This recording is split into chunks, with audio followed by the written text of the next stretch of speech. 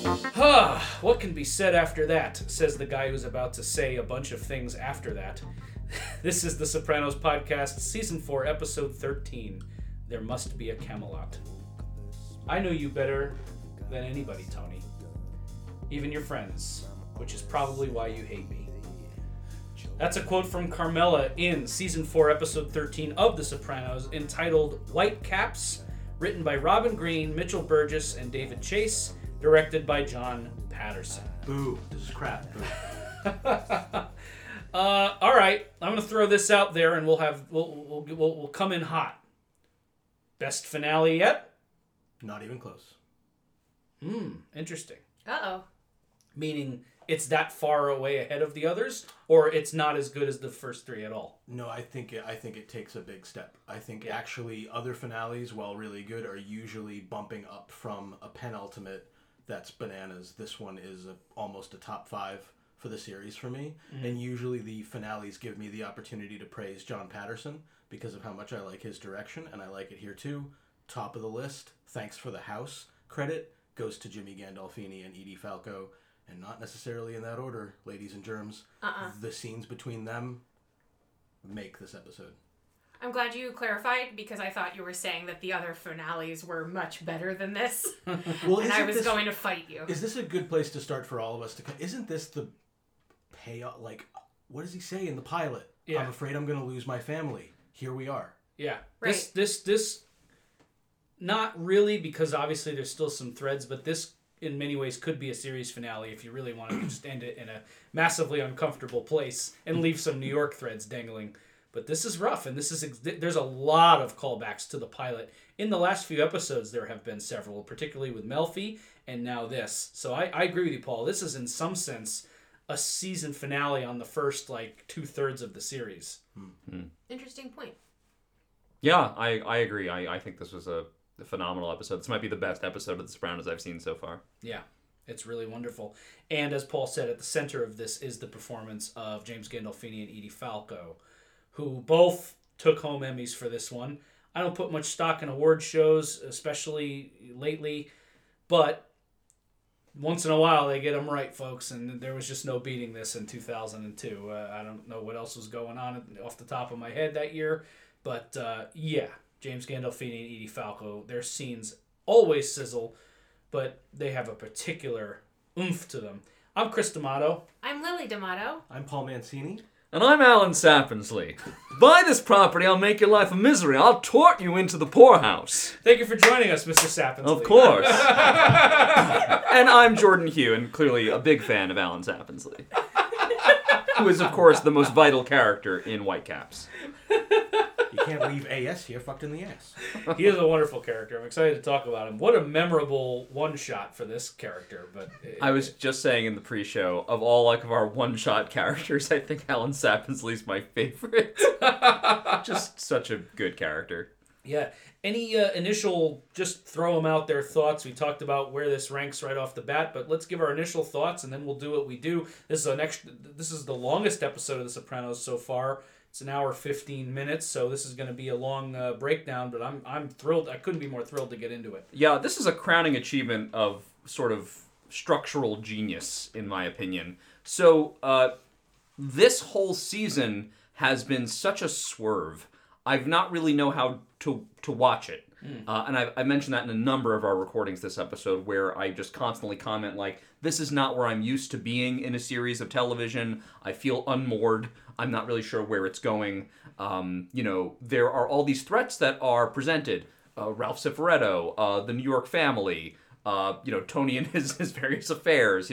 All of this stuff is threatening. And then you have the Carmela and Furio plot that is playing parallel to all of those things. And to watch everything come together is amazing. But I think the brilliant dodge that this season pulls off and makes Whitecaps what it is that Tony has not realized that the confrontation that's been boiling all this time isn't with Ralphie and it's not with New York, it's with Carmela, right? And that's the big showdown. All of this Western stuff that it's the cowboys and they're coming out at high noon. No, it's your wife, man. Yeah. That's the opponent. That's the foe you've been underestimating. And that's why it's been such a creep, if I may quote a few episodes ago, such a rising damp from the foundation of the house. Right. The house is rotting from within. So it's like, you can play around with Carmine and Johnny Sack, and you can do what you need to do with Ralph Cifaretto, but Carmela was the one you're supposed to be paying attention to this whole time, and now is your comeuppance.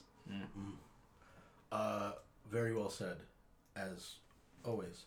Whitecaps are the foam that happens on the top of waves. It's the result of what boils underneath in the water. Very beautiful to look at.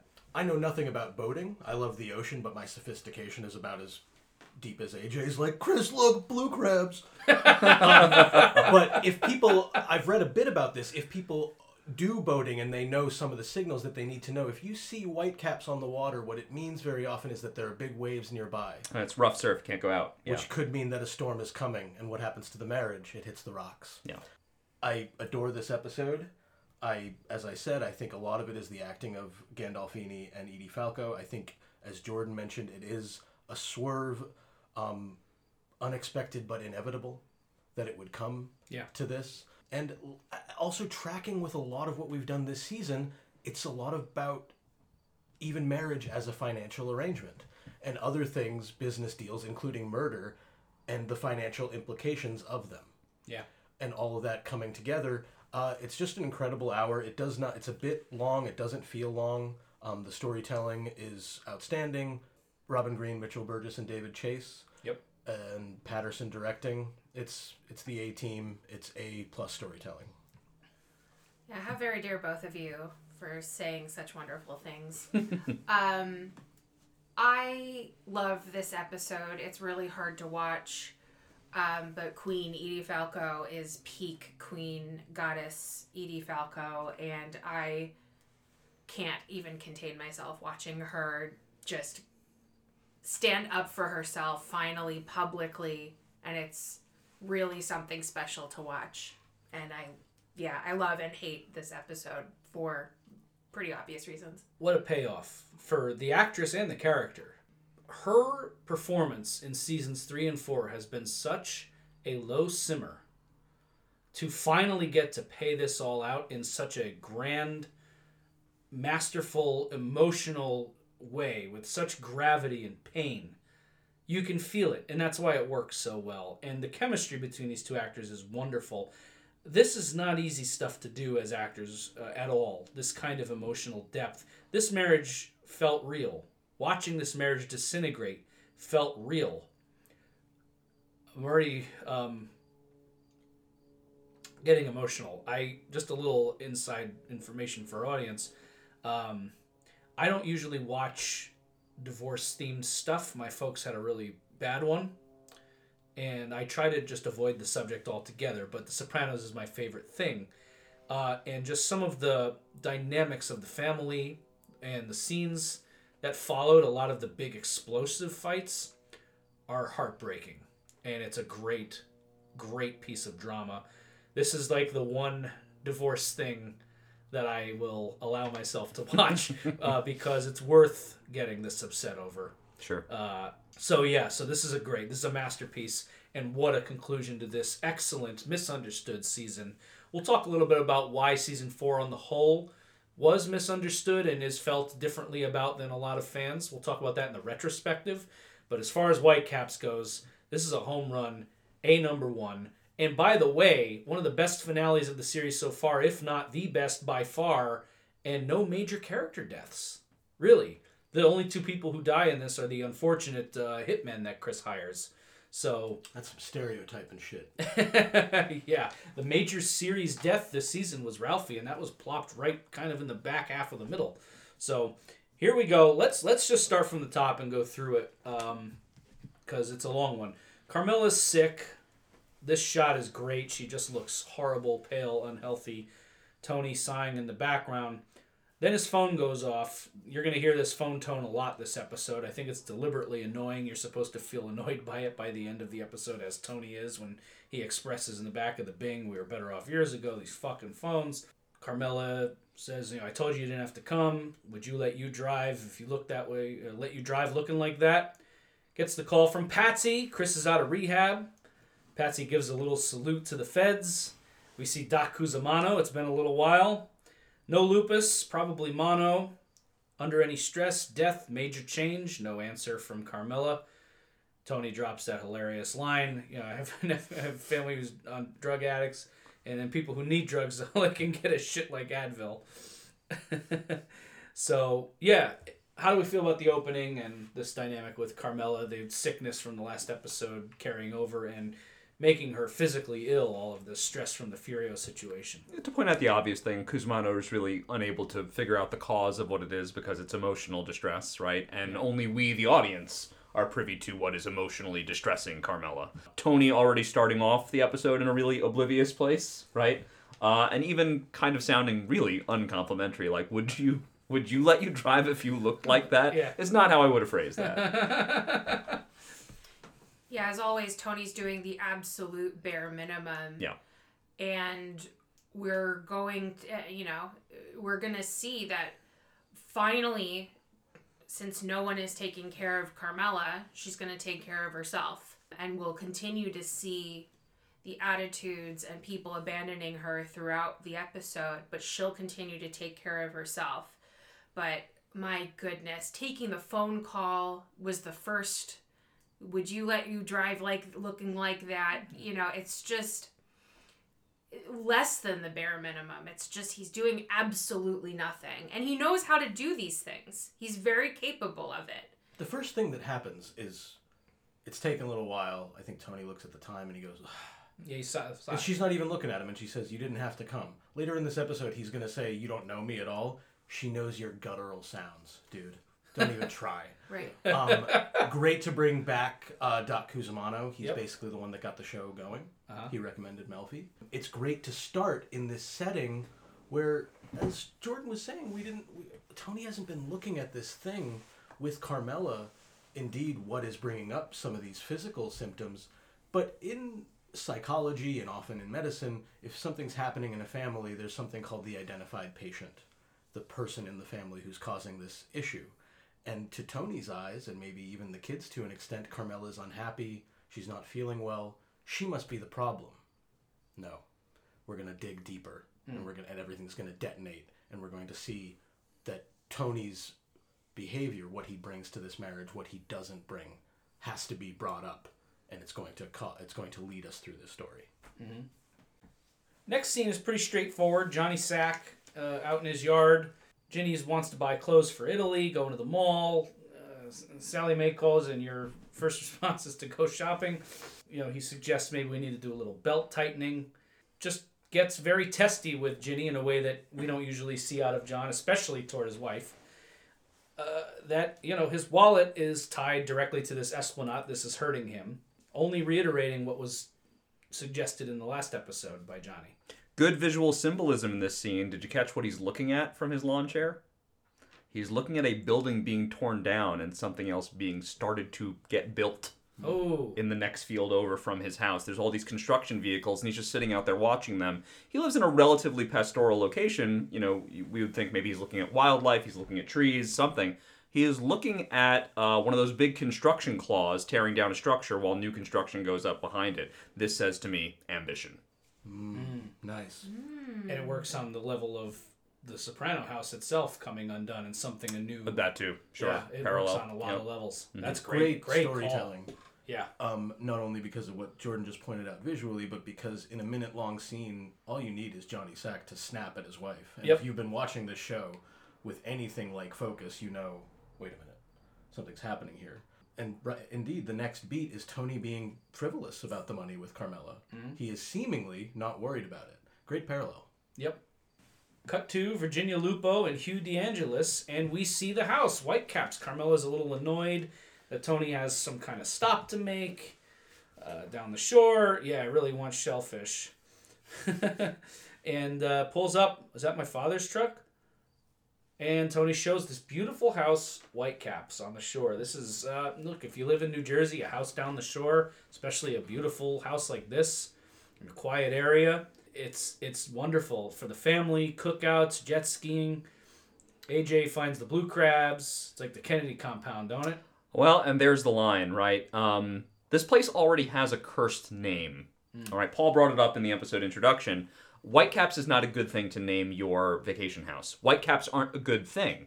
When you're a sailor, or you're even just someone who's going to go casually boating, whitecaps are the last thing you want to see on your weekend. It means you can't take the boat out, okay? There could be a storm out at sea. It's going to come inland. You're going to capsize. You wouldn't name something whitecaps. You wouldn't call your family's vacation home the Kennedy compound, a cursed family, right? It's kind of like they don't see the sign on the door for what it is. Whitecaps, oh, like Camelot, a cursed place that is doomed to ruin. Yeah. Beautiful.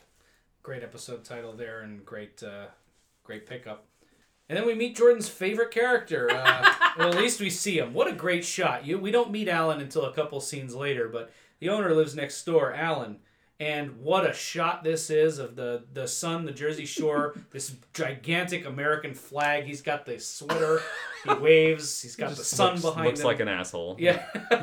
He never tires of painting this Yeah. until it turns into the Gulf of Sorrento.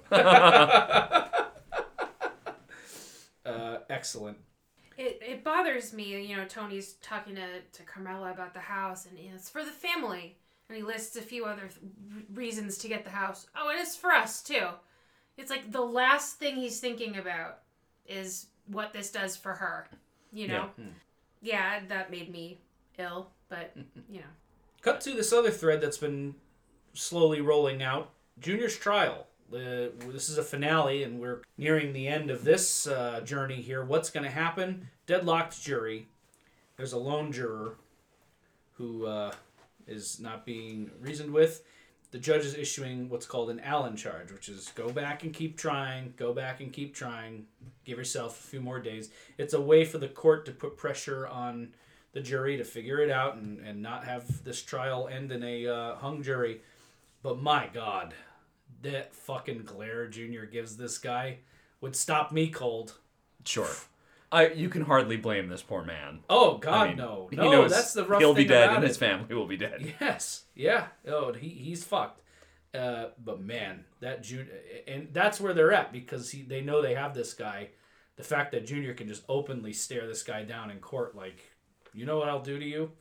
It's great. That's Junior of old, despite the fact that he is diminished. Yeah, it's kind of amazing to me that no one picks up on exactly what's happening, but then I actually thought, like, it's not the kind of thing you can call out anyway, right? That would also kind of result in a mistrial of a different sort. So, yeah, I don't know. Once you get to getting to the juror, once you get there, you can look any way you want at the juror. It's in the open. It's not like, it's one of those things that's like, it's not like the judge here doesn't know what's happening on some level. Sure. Well, page 1 mob tactics, right? The old school would be you kill the witnesses, right? And you kill the jurors or something like that. Now we're in the realm of witness tampering and jury tampering, which is, of course, what they're going to do in any kind of a case with this kind of a profile.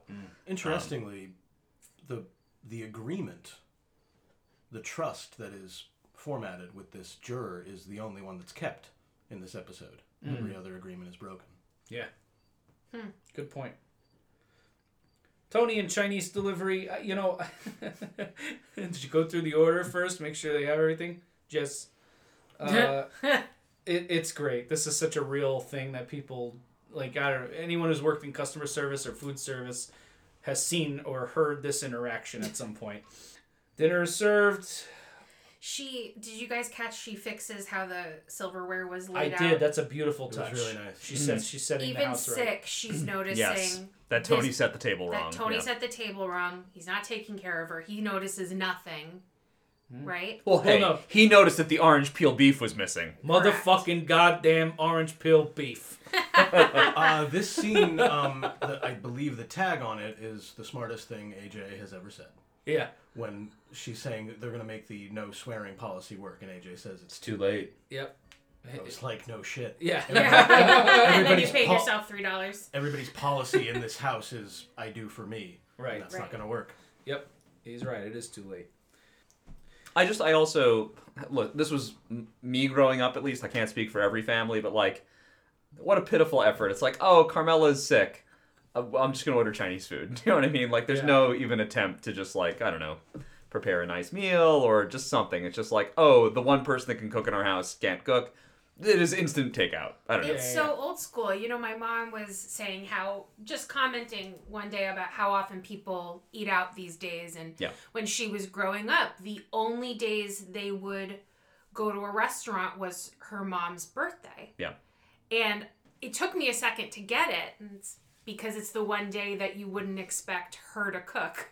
Right. Is the day they would go to a restaurant. It's not because it's extra special. It's that That's her my day off grandfather from wasn't cooking. going to cook. Right. You know, that's her day off from cooking. So they'll Right. go to a restaurant, which is nice, but it's also like, Yeah, and to attach to what you're saying, Carmela is the one that feeds the family and nourishes the family. So if she's not feeling well, emotionally distressed, she's literally physically sick, right? The best that Tony can do as a substitute is a meal that does not quite even get to the table, right? It's the plates and the place settings are wrong. Not even all the food is there, and he doesn't even want to correct it. She makes the only natural suggestion. Well, call them back and have them bring the item. It'll be too late for that. But we'll be finished with it by the time that thing comes, you know. Yeah. All right. Never mind. Well, and I mean, it brings up the question: what feeds Carmela? What gives her what she needs? Right. In terms of, I mean, nourishment, of course, but this life, and she can't sleep that night. She is now attaching to the house. Yeah. Which is in part what Tony wants. I think he does want to see the smile on her face, but it is so he can go on with his other life. correct. Yeah. Great lead into the next scene. She's up. Karma's interested in the house. We wouldn't get hurt as an investment. Well, if, Tony's still kind of tired. Well, I know you'll sulk. I'll sulk. I was sleeping. I like that line. And Carmela drops this quote, which has been said in the show before and will be repeated again before this episode is over. More is lost by indecision than wrong decision. Mm-hmm. Yep. Moving along here, Chris looks good. His skin is clear. I mean, Hey, we've watched Chris. Jack Lemmon. We've watched Chris descend into hell this season, and he was looking terrible the last time we saw him. When I see Chris this season, I think of Kentucky Fried Flo, him looking in the mirror, just pulling his skin down. And Yeah. driving through a terrible neighborhood, getting beat up by a toy xylophone. He's been to some dark corners this season, and he's looking good. His skin is clear. He's sipping a Coke. Hey, Tone, he's got a smile on his face. The makeup is good. He looks great. And he's driving Tony, so back where he belongs. And, of course, Furio's not driving Tony anymore. I have a note for the writers on this scene. Yeah. You want to hear it? Yeah, what's your note for the writers on this scene, Paul? I don't know if this could just be a reflection of where the characters are, but they talk about like the steps in 12-step programming as if you do the steps and that's it. That's not what it is. You do the steps for the rest of your life because you have to. Because it's a process. You finish it, you go back. And you keep working it because you have to not drink or not do drugs. But it could also be a reflection of the level of commitment that these guys actually have. That it's like, oh, I'll do this, and I'll send cash in some cases, which is going to, I think, characterize the commitments that they have generally, especially in this episode. Yeah, yeah. So. Of course, something that's so necessary to the future of the family, who Tony has put all his hopes into Chris, even that, which has produced a favorable result, you have to cut corners. You have to skip steps. There's nothing full effort for these guys if they can cut any corners. Maybe you shouldn't do that one. Well, and the one they shouldn't do is make amends. Which is arguably the most important step. It's holding yourself accountable, which nobody does in this episode or ever on The Sopranos. Right. Yeah. Oh, Lily, you didn't like Tony's apology to Carmela in the kitchen? You didn't feel that? I was an asshole. Anyway, I'm back. Like, what the Yeah, he's a truly magnanimous Tony Soprano. Yeah, Chris mentions he might send flowers in some cases or probably some money, which I thought, yes, very Tony of you. You'll fix all your problems with some money. Right. Yeah. And not an accident that Tony's the mentor to Christopher and of course his son AJ, and the advice he gives AJ later is go buy her some flowers. They're learning from this guy. They're learning this. They're learning this pattern that has gotten Tony locked into this terrible situation with Carmela. Oh, just throw money at it. Send flowers. That'll smooth it over. But it's not a long-term fix to systemic problems, which doesn't bode well for Chris, but right now he looks good. We'll see what happens. He's meeting Johnny Sack at Office Max, Perfect. strolling up and down the aisles, having this chat about killing one of the heads of the 5 families. Johnny makes a good point that a movement from below is not as palatable as a movement from outside. Again, another great analogy to what's going on in this episode. Tony's house being destroyed from outside is something he expects, not from within. We're all following this same motif. Tony decides to pass. He's taking all the risk. Johnny presses him a little bit. What's it going to take? Come on. Name your price. And Tony lays it out. All claims to my HUD business are irrigated, and all future construction projects 60-40 my way. Johnny agrees, and it's set. They're going to whack Carmine. Johnny's going to be the boss. He's going to smooth it over with the other heads of the other 4 families. And Tony's on board, and he's going to do it. Gets back in the car, lets Chris in on it. Johnny's a snaky fuck. And Tony mentions the slurs against Ginny, and Carmine never made it right. Make it look like a carjacking, something that it isn't. Ingrown toenail. Chris says, I know these black guys from Irvington. Make sure they're trustworthy. So it's out. The hit's out on Carmine. Yep. To me, the key line in this scene in the car is, I'm going to buy this house. I need the Esplanade scratch. Yeah. And the financial situation will change, and it'll change the dynamic. It'll change the... Tony and Alan Sappinsley have the same initials. They're both businessmen. They drive a hard bargain. And Tony's going to stay with it. But it's going to be... He's going to have an eye on that financial question. Yeah, money will solve his problems. Speaking of money, we have a 90-day escrow in place. Tony goes back to Whitecaps and meets with the owner, Alan Sappinsley, Jordan's favorite character. The whole thing is galling. I don't think they're going to qualify for financing. And we gave them this god-awful 90-day escrow my wife's doing. She liked Mrs. Kim. Jordan, that's excellent. Yeah, this actor has such a weird, a strange but good affectation. I believe that accent is called Locust Valley Lockjaw. Really? I think. It's like a lock. Yeah, it's almost like Well, he's it not is, opening you his try mouth. not to open your mouth the whole way while you do it, and that's how you execute it, I suppose. It's the same accent from Ferris Bueller's Day Off. Rooney, calm down. Family member, Soon we'll have lunch. a family member dies and you insult me. Tony says I can do 15 days, minimum allowable by law. That's when we get. We'll never tire of painting this. Yeah. Looking out at the water as Christopher's sitting there with his shirt off, I believe. Yeah. Come with cash, right? Fuck this. Dr. Kim? Hey, Alan Sappinsley. It's not, huh? Well, we've got serious problems. With the house, of course. He's going into surgery. He doesn't want to talk there in the prep room. Wouldn't want to be the guy he's about to operate on. That's a great line.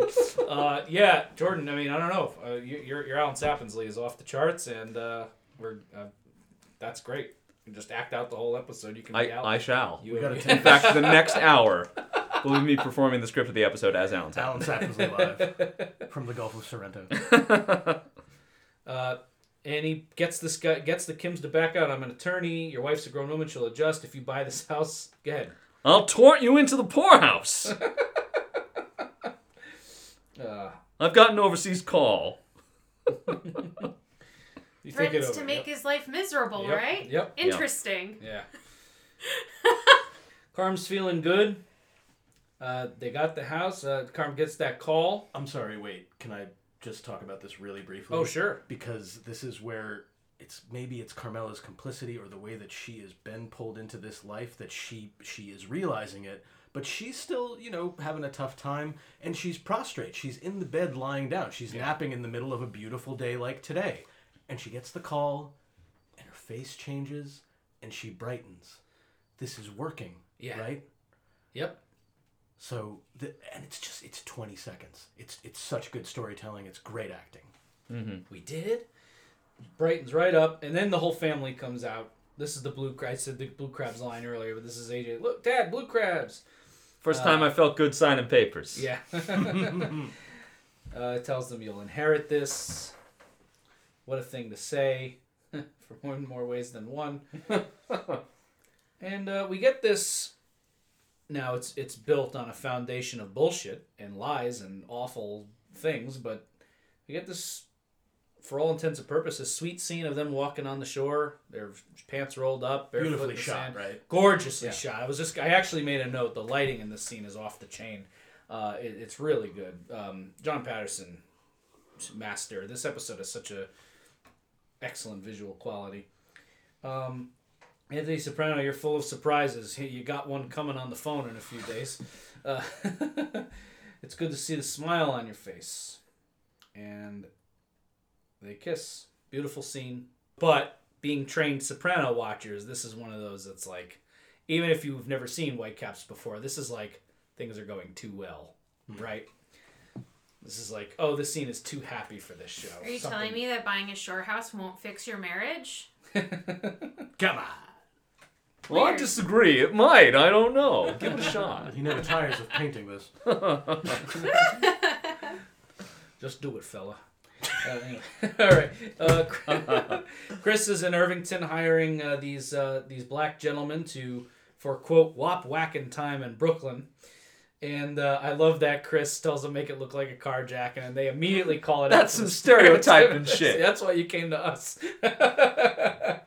And so yeah, these guys are they're in it. They're gonna be paid, and we'll come back to this later. Next sound you hear, cut to the phone ringing. Yep. I feel like they don't know they're whacking one of the bosses of the 5 families, though. Oh no, there's no way. I'm sure they would charge much more money, or they wouldn't agree to it. Yeah. They probably just told them like, yeah, it's some old Italian guy. What are you gonna do? Yeah. Plus, Kaisha's going to be on his ass about that child support. That's right. Not anymore. His problems are over. That's it. Right? All right, cut to phone. AJ's home of the burger. What's your beef? Drinking and dialing. You see the bottle before you see the face. And then you see Irina. I'm sorry, I must have the wrong number. Oh, the handsome boy. Is your mother there? And here we go. We're off to the races. I used to fuck your husband. God, she's something, isn't she? So, first, she says that to Carm gets the phone, says that, and Edie has this brilliant moment where she hangs up immediately, and you just see her wrestling with this for a second, and the breathing, physically ill. Yeah, physically ill, holding her stomach, yeah. the breathing, the heart rate, it's all there. Well, it's not just her, it's her son. Yeah. Mm-hmm. And the phone rings again. AJ, I've got it. And Carm is doing her best to hold it together here and come off strong, but she's fighting a tidal wave. The Whitecaps, this is the choppy waters. This is this is the storm. This is the first clap of thunder. What do you want? It seems we have some sadness in common. He's been sleeping with my cousin Svetlana. Carmela absorbs this information and then makes a threat. If you call my house again, I will track you down and I will kill you. We've got guns here. Well, this is after she calls her a piece of shit. To which her response is, yeah, I'm a piece of shit which the world every day pushes and squeezes out of its butt. So if you can, imagine where you are on the pecking order. Ouch. Pecking order refers to birds, hens, and what was the portent in the dream? Duh. Ooh, yeah. Carmela's gonna leave the pecking order. Ooh, beautiful. And she was the mother's caregiver with the one leg, and that's when Carmela realizes that this is a credible story. It's not just a jealous ex calling. Which would have been bad enough. Right. But now this story has credibility to it, and It's so absurd. Why would they make it up? yep. And There it Carmela hangs up, and Irina finally gives up, throws the phone, and gets back in the bottle. Well, and she says one of her biggest fears, too, which is, if it weren't for your kids, you'd be out on the street. Yep. Which I don't actually think is true. No. Because she legitimizes his life. She knows him better than anybody, right? Which is why. Tony knows he's lucky to have Carmela. He's not stupid. He's a He's- philanderer. He's a hypocrite. Yeah. But he's not an idiot. Couldn't you make the case that it's more Carmela who's there for the kids? Yeah. Staying for the kids? Yes. Oh, yeah, of course. Yeah, absolutely. Irina doesn't see that, but yeah. Yeah. Irina only has a very limited scope of what this marriage is even like. Of course. She only knows what he's told her. Right, which is, I can't imagine much. Other than never call my house. Right. Which she does multiple times. Tony's whistling along to Layla, a great song for many reasons. But the first thing that comes to mind, there's a lot of depth to this song choice, but the first thing that comes to mind, obviously, is when things start falling apart in the movie Goodfellas, is when we hear this song. And things are falling apart now in The Sopranos, and Tony's just whistling it and coming up. Drives over some golf clubs. I love that shot of the golf balls coming out of the bag and just rolling down the driveway. Just absolute chaos. Clothes coming out the window. What the fuck? Yeah.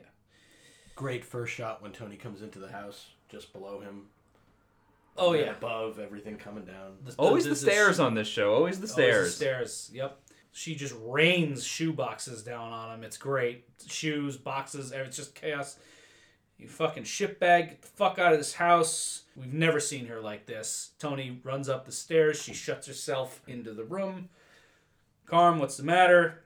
Tony knows he's in the doghouse. It's and he's shocked to see Carmela this way. And I don't think he was expecting something like this, even in his worst nightmare. Afraid of it, but not expecting it. And he's trying to get in the door. What I do now, huh? What I do? Head on the door. Your mother told you what I said about your father's psoriasis. I was just trying to be honest with her. I know it's like, it shows how like aloof he is, but I think that's so funny. Yeah. I was just trying to be honest with him. What did I do now, huh? Well, like, oh shucks, boys will be boys. That guy's that husband of mine. It's like, no, dude. Does he really think she's gonna come out of there? And you said this about my father? Like this upset? Right? Throwing Yeah. Clothes out the window. Yeah. Fucking upset? defenestrating his possessions out onto the front lawn over psoriasis comments. It would definitely be an argument, but this Tony's he's just. But these, to be fair, we've talked in the last several episodes about these two are on completely different planets right now. Mm-hmm. So she finally opens up the door. The Russian called. Your son answered the telephone. You've made a fool. Says all this very emotional, powerful stuff, giving it right to him, backing him up. He reaches all reliable first. She's insane. She's fucking certifiable, is what he says first. Yep. Like, can I put this out quickly? Can I just blame it on Irina's mental instability? Yep. It's just a moment, but he rams her against that wall. Yeah. Oh yeah. It's rough. Yeah. Yep. Oh yeah. She brings up Svetlana, the one who I liked, who I talked about. Your mother's alopecia and her bowel movements, and who I shared vodka with on the night your mother died. You've been fucking her. There is not a shred of truth in that. Why would she make it up? Because she's jealous, and then it manifests in physicality. She starts hitting him. He grabs her and slams her real hard up against the wall. Let go of me. He does. Amazing acting. This is just, brutal. Brutal. How can you not feel for her? Get out. Tony's trying to smooth it over. Now, come on. Like, still denying the reality of how bad this is. Thinking that this is going to be smoothed over like it always is. And he reaches out to touch her. She slaps his hand away. Don't you touch me ever again. So you've had a one-legged one now. You've had quite a time on my watch. And Tony's had enough being attacked.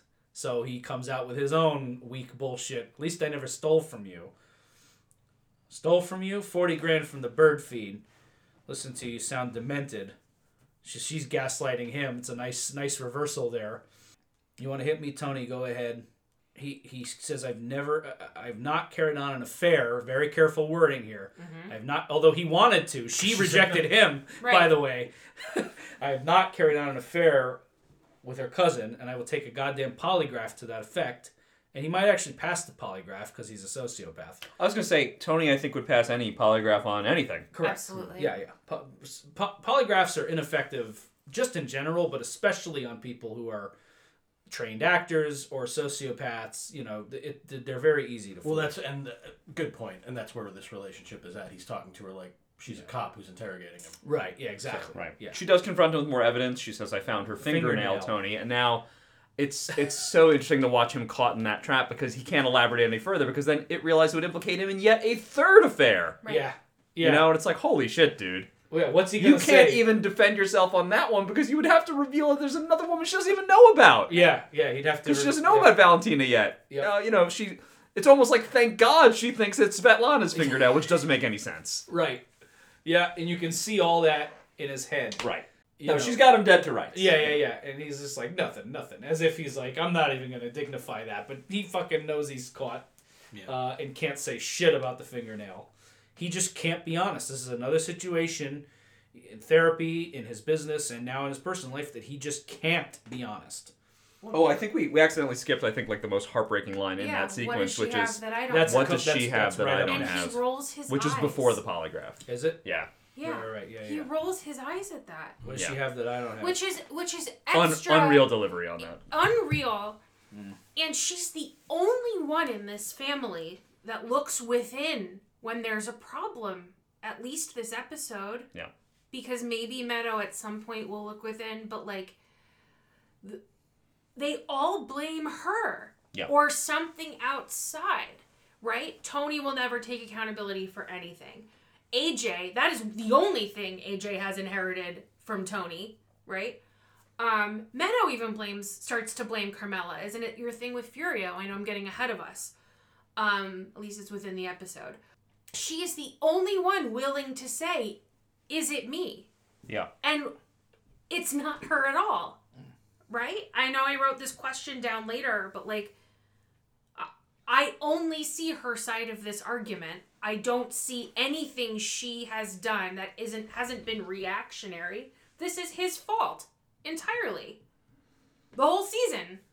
I'm not going to defend Tony here. I'm not. And that's been my question. I wanted to ask all of you. I'm certainly not. Is there another side of this argument? The only thing Tony says at any point that has some credibility to it, as far as I'm concerned, later in the episode. Still later, and it's still not an excuse.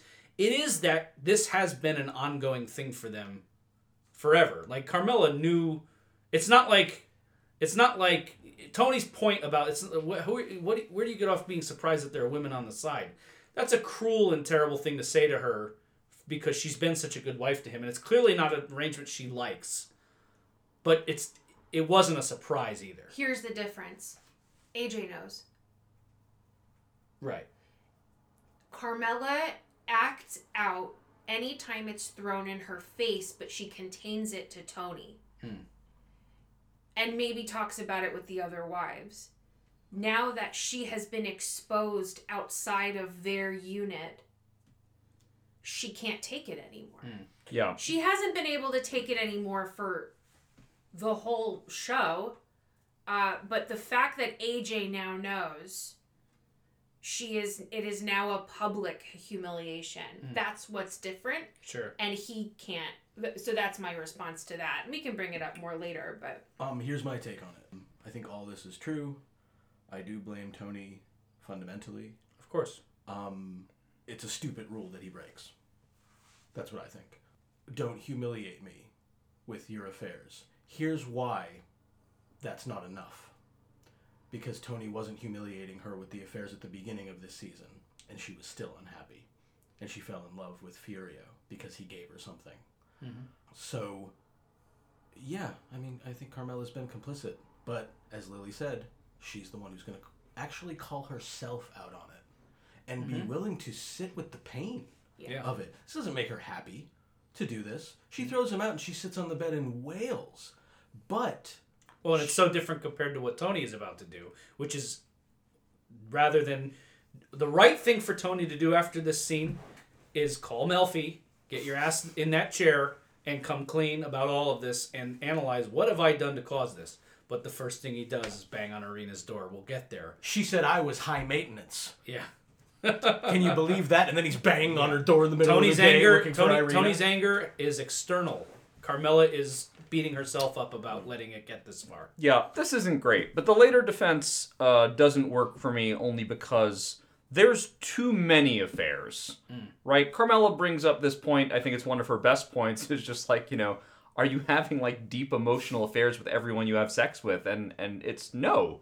This season in particular, he's like fucking anything that moves. Yeah. Right? He's just all out there the whole time. I feel like the other mob wives, correct me if I'm wrong, you guys are the show experts, but the other mob wives are usually just dealing with their husbands and one Gumar, right? They have like the one girlfriend on the side. It's not great for the institution of marriage, but it's part of the mob life. I accept that my husband does illegal things for money, and that includes murder, right? And that they also have this girlfriend on the side, that's part of the culture, this misogynistic cultural thing. But Tony doesn't just have like the one girlfriend on the side, like an Irina or something like that. He has basically freedom to have sex with anyone at any point, and Carmela just doesn't want to know about it, and she's consistently forced to know about it. Yeah. That's not okay. Yeah. Yep. I hope beating the shit out of Zellman was worth it, because it started... You see how that came back. It started a spiral of humiliation that finally landed on Carmela, and it's too much. Yeah. Major consequential moment, as we found out in the next scene. But let's wrap up this scene. Tony gives the old standby when she says, I want you out of this house. Leave me alone. What about the kids? That's the last thing the husband says when he's out of arguments and is trying to appeal to the wife that's kicking him out. And she says, yeah, it's horrible. God help them. Tony leaves, accepts it for now. There'll be more. But again, she sits on the bed, wailing, sobbing. She's going to be here for a long time crying. And Tony goes right to Irina. Irina! Open the fucking door up and kick it in. And Svetlana comes out from the downstairs apartment. And drops it on Tony. She blames you for... She's probably hiding in Brighton Beach. Of course. She blames you for Zellman. They broke up shortly after. He couldn't perform. he Fuck couldn't that. perform in front of her. Fuck that. Who was it told her about us? Wasn't you, please? And she says, Bronca. And this is a fun twist of the knife here. They had a fight over FICA and federal withholding. Tony has to laugh at it. FICA and federal withholding. This is one of those, rare situations where someone snitching about the feds fucks up Tony. Like it's kind of a weird, like the feds had a role in the destruction of the Soprano marriage. It's very funny. A very like banal and bureaucratic. Yes, kinda, exactly. Yeah, Yeah. That's a beautiful bit of irony. Even Tony sees it. Tony says, how about some sympathy? What do you have, ice in your veins? And she comes back to, I have ice in my veins on your uncle's couch. And he says, most expensive piece of ass I've ever had. Again, money, fidelity, trust. The season starts about money. The first episode of the season has a $20 bill that we slowly zoom in on, and the money conversation that creates some arguably not... I don't believe this, but it's been argued that they create some of the more dull scenes this episode that are about money and finances, financial planning and all that. But these themes that back money, fidelity, trust, it all comes to a big explosion here, which is why it's such a brilliant theme for this season. Yeah, very Shakespearean. Yeah. Actually, I feel like everything in this season has mounted to a particular consequence, and particularly in this episode. Yeah. Right? I will always think of Othello, right? You drop a handkerchief, it will return to smother you, right? This is everything from the fingernail to you think you get away with this thing. Oh, I'm going to sleep with Svetlana. I'm going to beat Zellman with a belt. I'm going to just run through my life with impunity like I'm fucking Superman. These are the things that cause men who watch the show to idolize Tony Soprano, but the crushing weight of these things that he does to other people does come back on him. He does not act with impunity. Yeah. These are severe consequences that he's now experiencing. And she does... He says, do you have ice water in your veins? But she says, you're a strong guy. She takes his hand. The last scene, Carmela said, don't ever touch me again. This is Tony's fault. Don't forget what rejection means to him. It means to a guy whose mother tried to have him killed. And how that plays out. Yeah. Tony goes to Whitecaps, decides to sack out on the floor here. The house that he bought to keep his family together. Yeah, just sleeping in it alone, no furniture, just blanket on the floor. Aid, you can tell by the shoes that it's Adriana. Dark, dank garage. We are touching down on her again. She's still... The feds are back on her now that Chris is out of rehab. I can't imagine they met very often while Chris was in there because Chris is her connection to the underworld. Well, how about the wedding? We haven't talked about it. And Chris isn't sure he'd be a good father. Yeah, no shit. Right, after killing the dog, yeah. Yep. They know Tony is, quote, house hunting down the shore, which is a fun little thing there that they always have their eye on him. She asks about Ralph Cifaretto, and she says that Chris wants to get him into rehab if he resurfaces. He's got a serious drug problem. Yeah, he might have hit bottom somewheres. Yeah, I think so. Bottom of the ocean. He sure did. Yeah, right, exactly. Yeah. The bottom of Mikey Palmisi's dad's farm. The scene makes me so sad because Adriana is so lonely. And she asks the FBI agent, how are you? And she moves right back into business. And it's like she's just yearning for some kind of connection. Yeah. And, we'll see in a second, like Christopher is back and that's not there. And she's just that lonely. It makes me very sad. Right, yeah. She asks the FBI agent, yo, you have kids, right? And Right. and nothing, of course, because they can't. Yeah.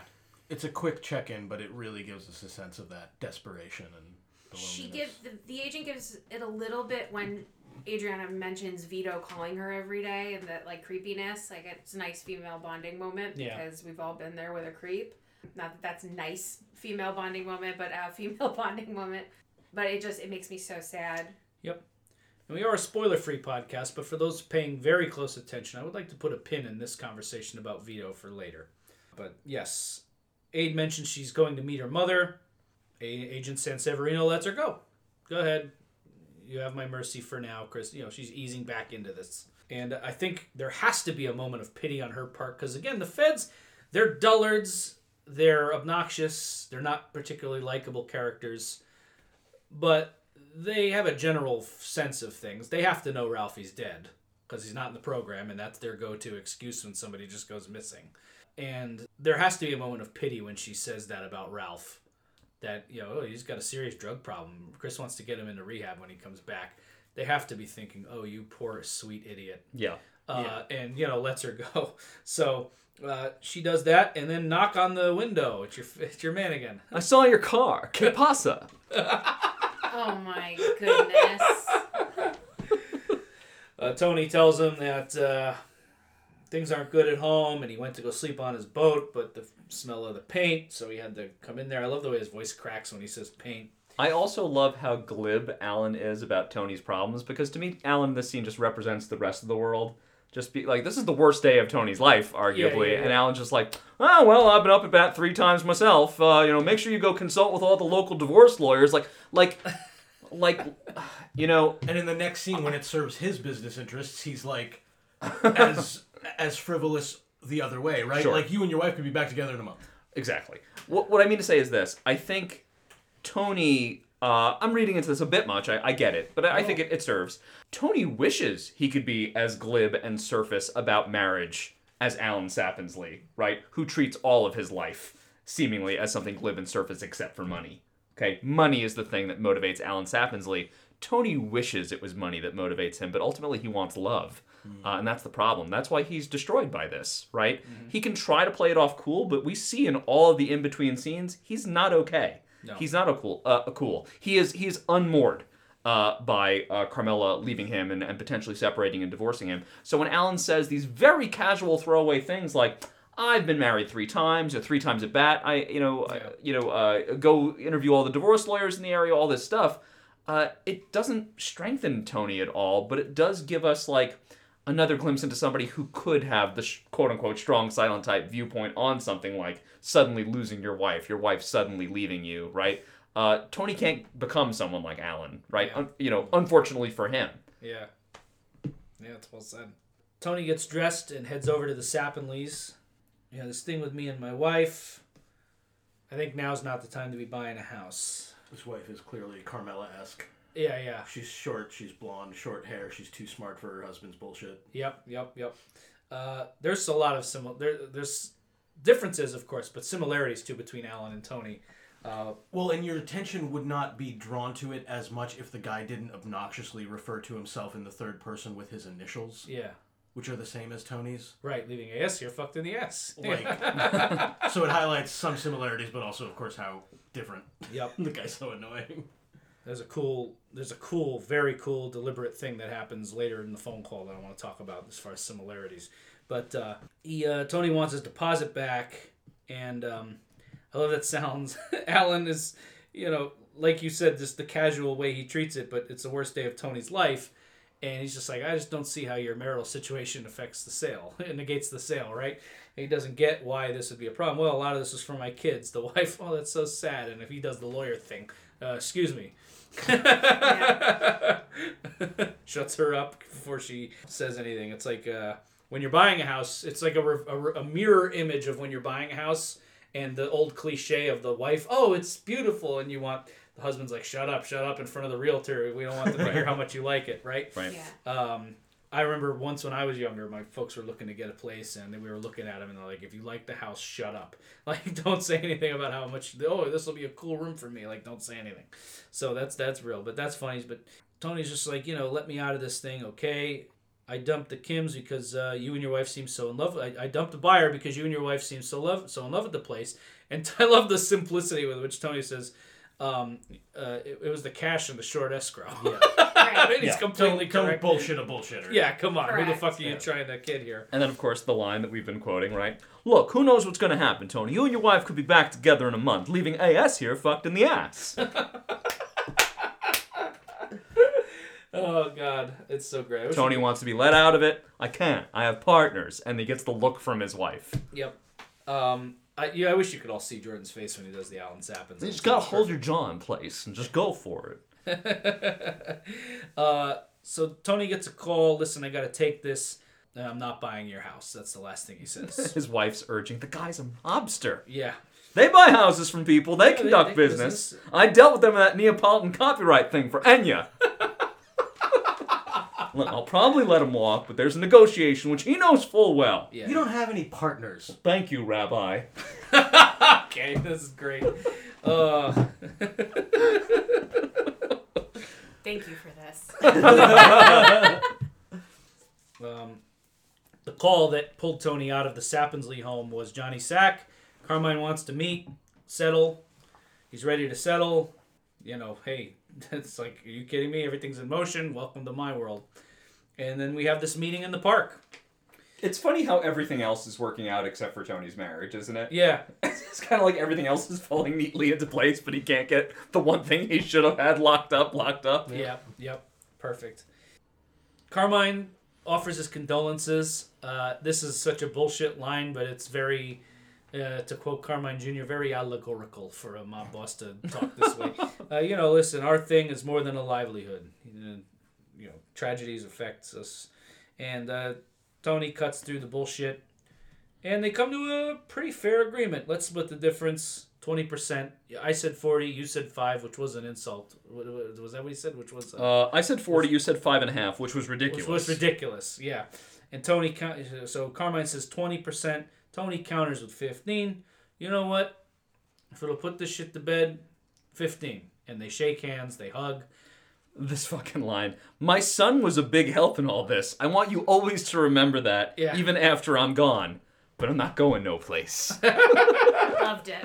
That whole line together, his idiot son, that I imagine, they'll kill the second Carmine is in the ground. Right? And, healthy as a fucking ox, this guy. Or so, what does Johnny say? Healthy as a rhino, Healthy as a rhino. Healthy as a rhino, this guy. Tony says, you stay that way. You stay that way. And they embrace. It's probably a good insight for all of the Sopranos. I think, in particular, this episode, words and gestures can be used to deceive. Yeah. And will be. Yep. Because the next scene, they're still planning on killing him. Mm-hmm. Yeah. And a little on the nose, this meeting takes place in the park over a chessboard with no pieces on it because, of course, the pieces are all the people in their respective operations. Mm-hmm. Very good. This next scene with Carmen Meadow is very sad. This is a very sad scene. This is one of those scenes. These, to me, the power of this episode is, the scenes, the explosive, great dialogue that crackles throughout the whole episode is what you remember. But for me, the emotional core of this episode are the quiet scenes at home. This one, the one later when Tony finally leaves, breaks my goddamn heart. But this is a great scene nonetheless. The two ladies here chatting. Meadow's home. Did you get any sleep? You should go back to school. I'd just be thinking about what's going on here. Meadow laments, I always felt superior to my friends because they came from these fucked up families and fucked up divorced parents. I just thought me and Finn would be together with kids and the whole family would be together. Carmela says, you're going to have a wonderful future, and it's all predicated on bullshit. That's not true. I think you know that. Carmela's acting here. She's just, she's so believable. This is like a person who's been cried out and exhausted for days. Yeah. Mm-hmm. That's the vibe here, and she pulls it off so well. She just doesn't have any energy in her to fight with Meadow. Meadow brings up Furio, and you get the interesting little zoom-in shot on Carmela. I've never been unfaithful to your father, not now, not ever. Daddy was, and that's when Carmela just shuts this down. And as someone who was privy to a lot of his parents' uglier fights, I actually respect Carmela for this move, not willing to go there, and despite the anger and hurt she has, that she is. Maybe it's even for emotional, selfish reasons. Maybe she's just not in the fucking mood to go there. But the fact that she doesn't trash Tony to Meadow or go into this in detail is good parenting. Mm-hmm. They're making it clear she's not going to use the tactic of using children as weaponry. Yeah. Yep. Yeah. Especially, and I admire Carmela's strength here, especially because of how could you eat shit from him for all these years. it's so inappropriate for Meadow to go there. It is so unkind to say that to her mother. And I know what she means. She means to be... It comes from a place of love for Carmela. It does come from a place of love, but it's not what Carmela needs. And it really opens up just how nobody has taken care of her. Father Intantola didn't take care of her. He was in it for the food and the weird connection. You know, Furio is the only one who would think of her. And so, you know, even her own daughter just doesn't seem to have sympathy for her. Even though, yes, there is. And my brother is going to be somewhere listening to this very mad at me. He's a big fan of the show, and he's always mad at me for my opinions on Carmela because she's complicit. She knows what she got into, but she still doesn't... Your brother's going to have a voice because he wrote into the show, and we're going to read him during listener mail. So he'll be represented, but yes. Yeah, well... Yeah, I mean, Meadow loves and cares about Carmela, but Lily, you're right. This is victim blaming. Correct. Isn't it? I mean, yeah, it's her fault she stayed. Well, where is she going to go? What is she going to do? And you know how she could eat shit from him for all these years? Because of her. Because of AJ. That's why she took all this shit for years. What would have happened if she had tried to leave and go to Italy with Furio? What would Meadow do? What would any of them do if she hopped on a plane and went with Furio? Let's not act like this is not totally unmooring for Carmela as well. This is a huge risk she's taken. Correct. What Tony loses in the home stability, the home-cooked meals, the bed, the comfort, Carmela is losing in the financial security.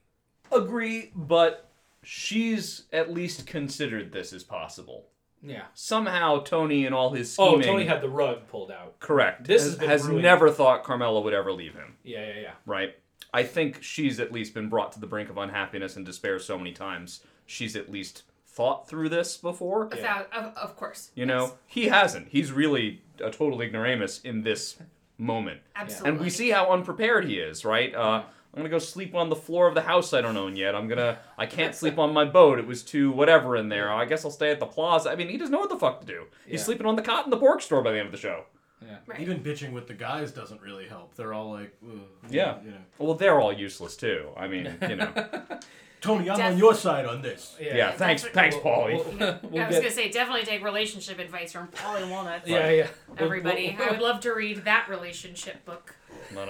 What would it be called? I'll consider and get back. Well, man, him staying with Paulie and seeing that painting would be amazing to me.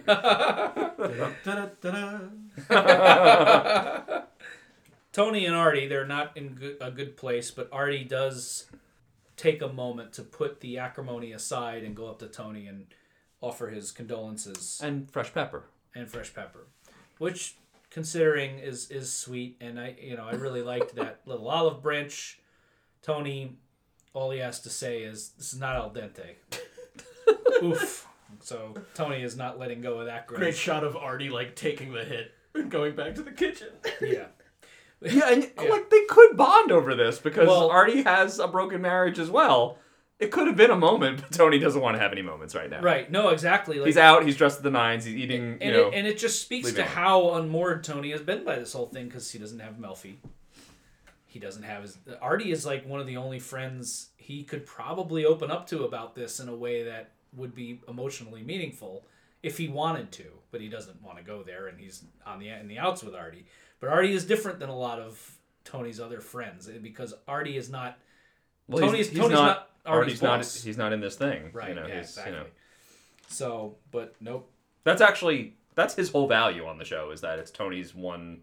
what do you want to say? Like real friend. Yeah. It's not a complicated relationship. It's just his friend. What a good friend Tony is, huh? I mean, what a champ. Johnny calls Tony. They discuss the deals, and Tony says, "So we're off on that thing. Things have a momentum of their own. More's lost by indecision than wrong decision." God damn it, Tony. And there we are. So we're still on for Tuesday. Cut to Paulie in the back of the Bing. Fucking Johnny Sack. I always worked very hard to make him think I liked him. How cunning. Words and gestures used to deceive. Yeah.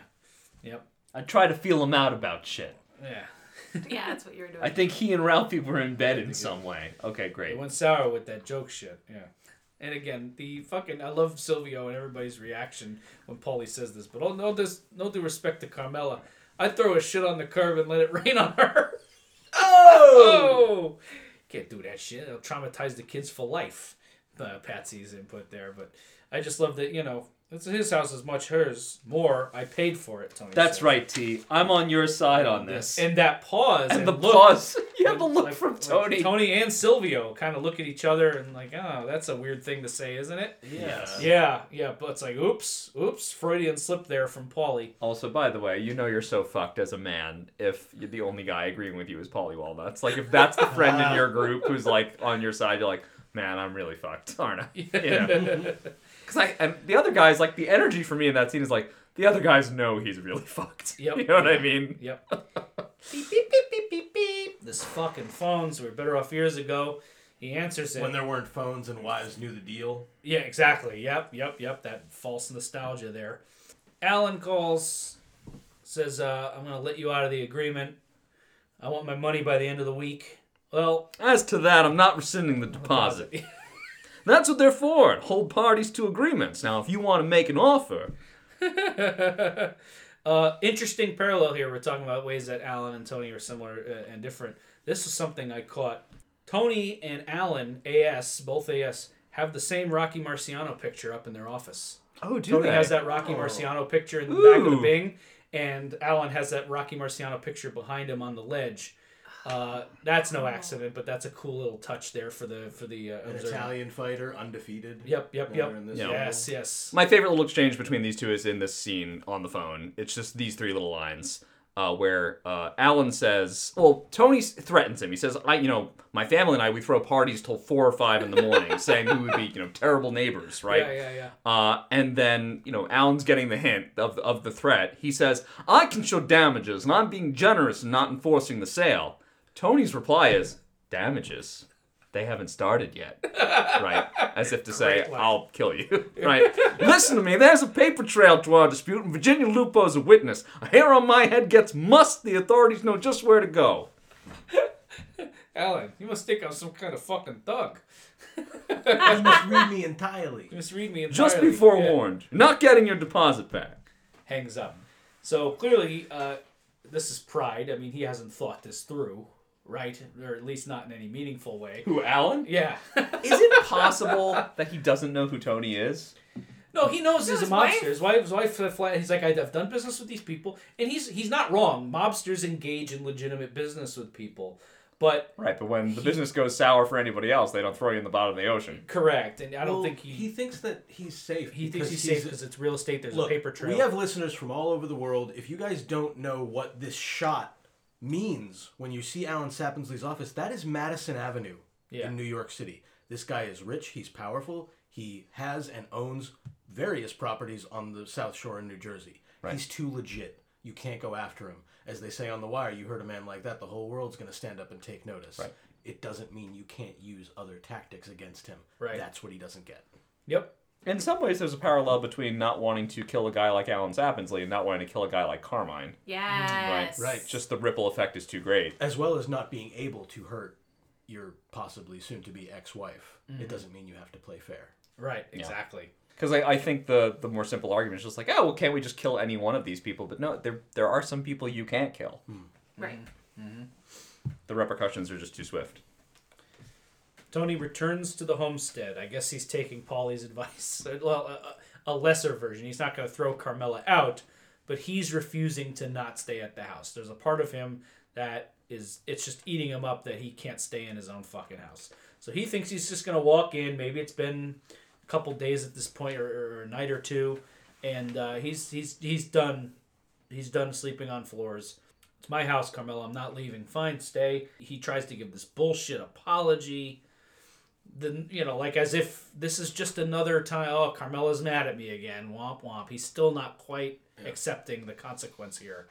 She sticks to her guns. He pins her down. I don't love you anymore. You're not sleeping in my bed, Tony. The thought of it now makes me sick. That takes the wind out of him, right? Yeah. As it would. And he lets her go. Goes back to whatever meat he took out of the fridge. Oh, yeah. And she just says, Jesus Christ, I'm going fucking crazy, runs off crying again. Tony is not used to this, and it's very upsetting for him. Not that he doesn't deserve it, but it's very obvious that he's not equipped to fix this because it might be unfixable. Goes off into the theater. AJ's there with him. Mom's going to let you stay here. This is my house. Says you're just getting home. We were studying. For all the studying this kid does, I don't get the impression he performs very well in his academic pursuits. Yeah. But he and Devin do a lot of studying. I'm sure they do. Later on in the episode, they were on the phone doing a math problem. Very active. I actually don't... This struck me as interesting and maybe a little weird or overcompensating. I wonder if it's a bit more normal than it might seem. This marriage is falling apart. They're possibly divorcing, and Tony says to AJ, "I'm going to take a bigger hand here." Yeah, I wrote that. I was line. like, "Huh, really? What are you wrestling with? The fact that you have been here but not present." Yeah, you know, it's sad to me that he thinks this moment is when now I'm going to be the dad I should have been. It's like your family's falling apart, dude. You're not going to be the dad you think you're going to be right now. I think this happens to a lot of men in divorce situations where they're just trying to grasp onto anything, right? And also they confuse owning the house with making the home, right? Two totally different things that have different value, right? You own the building, Tony, but you invested nothing into it except for money, which was the thing that was least valuable, right? Yeah. And that happens in a lot of divorces. Yeah. You know? And the pool house, at least in the story that he told, and perhaps the story he told himself, was the family watching stuff together. Right. And now it's this cold comfort where he's sleeping on the air mattress and eating salsa without any fat in it. Right. Humiliating. And funny you say that. I'm sure that is what he tells himself, that it was something for the family. Have we ever seen anyone besides him watching anything in there? No, it's kind Not of... Carmela. It kind of became his space. Yeah. Right. Yeah. That became a man cave, basically. That's what we call that now. As if he needed another one of those. This guy goes to hang out everywhere but home. Yeah. Do you know what I mean? He's got an office at the Bing.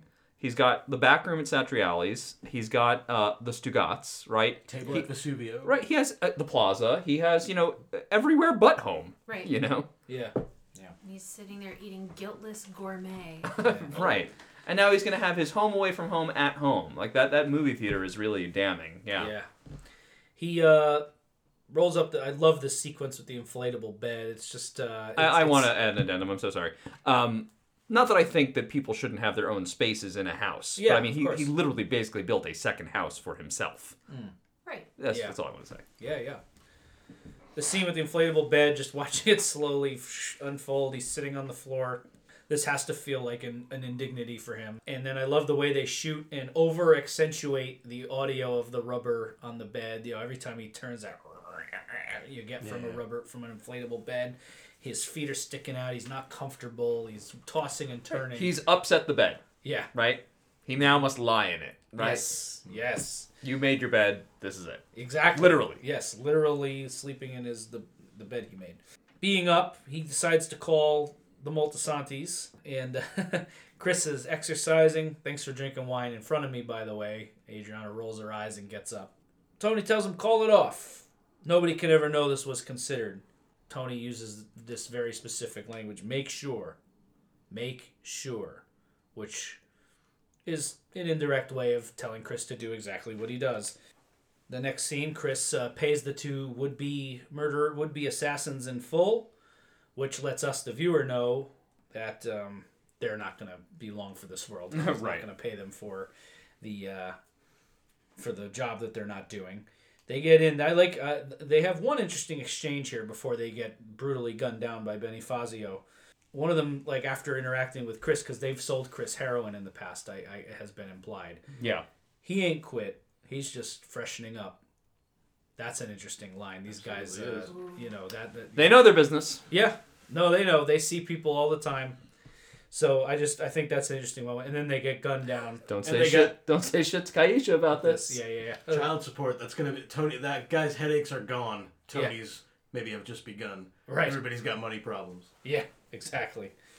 Brutal. But this is the only murder this episode. It's a brutal one. It's definitely Watching this messy. in 2002 boring, anticlimactic, disappointing to see that as the only killer. Well, because you go into the episode thinking, oh, we might get Carmine dead, and then they might kill a 5 families boss. Right. And then they just call it off. But it's great.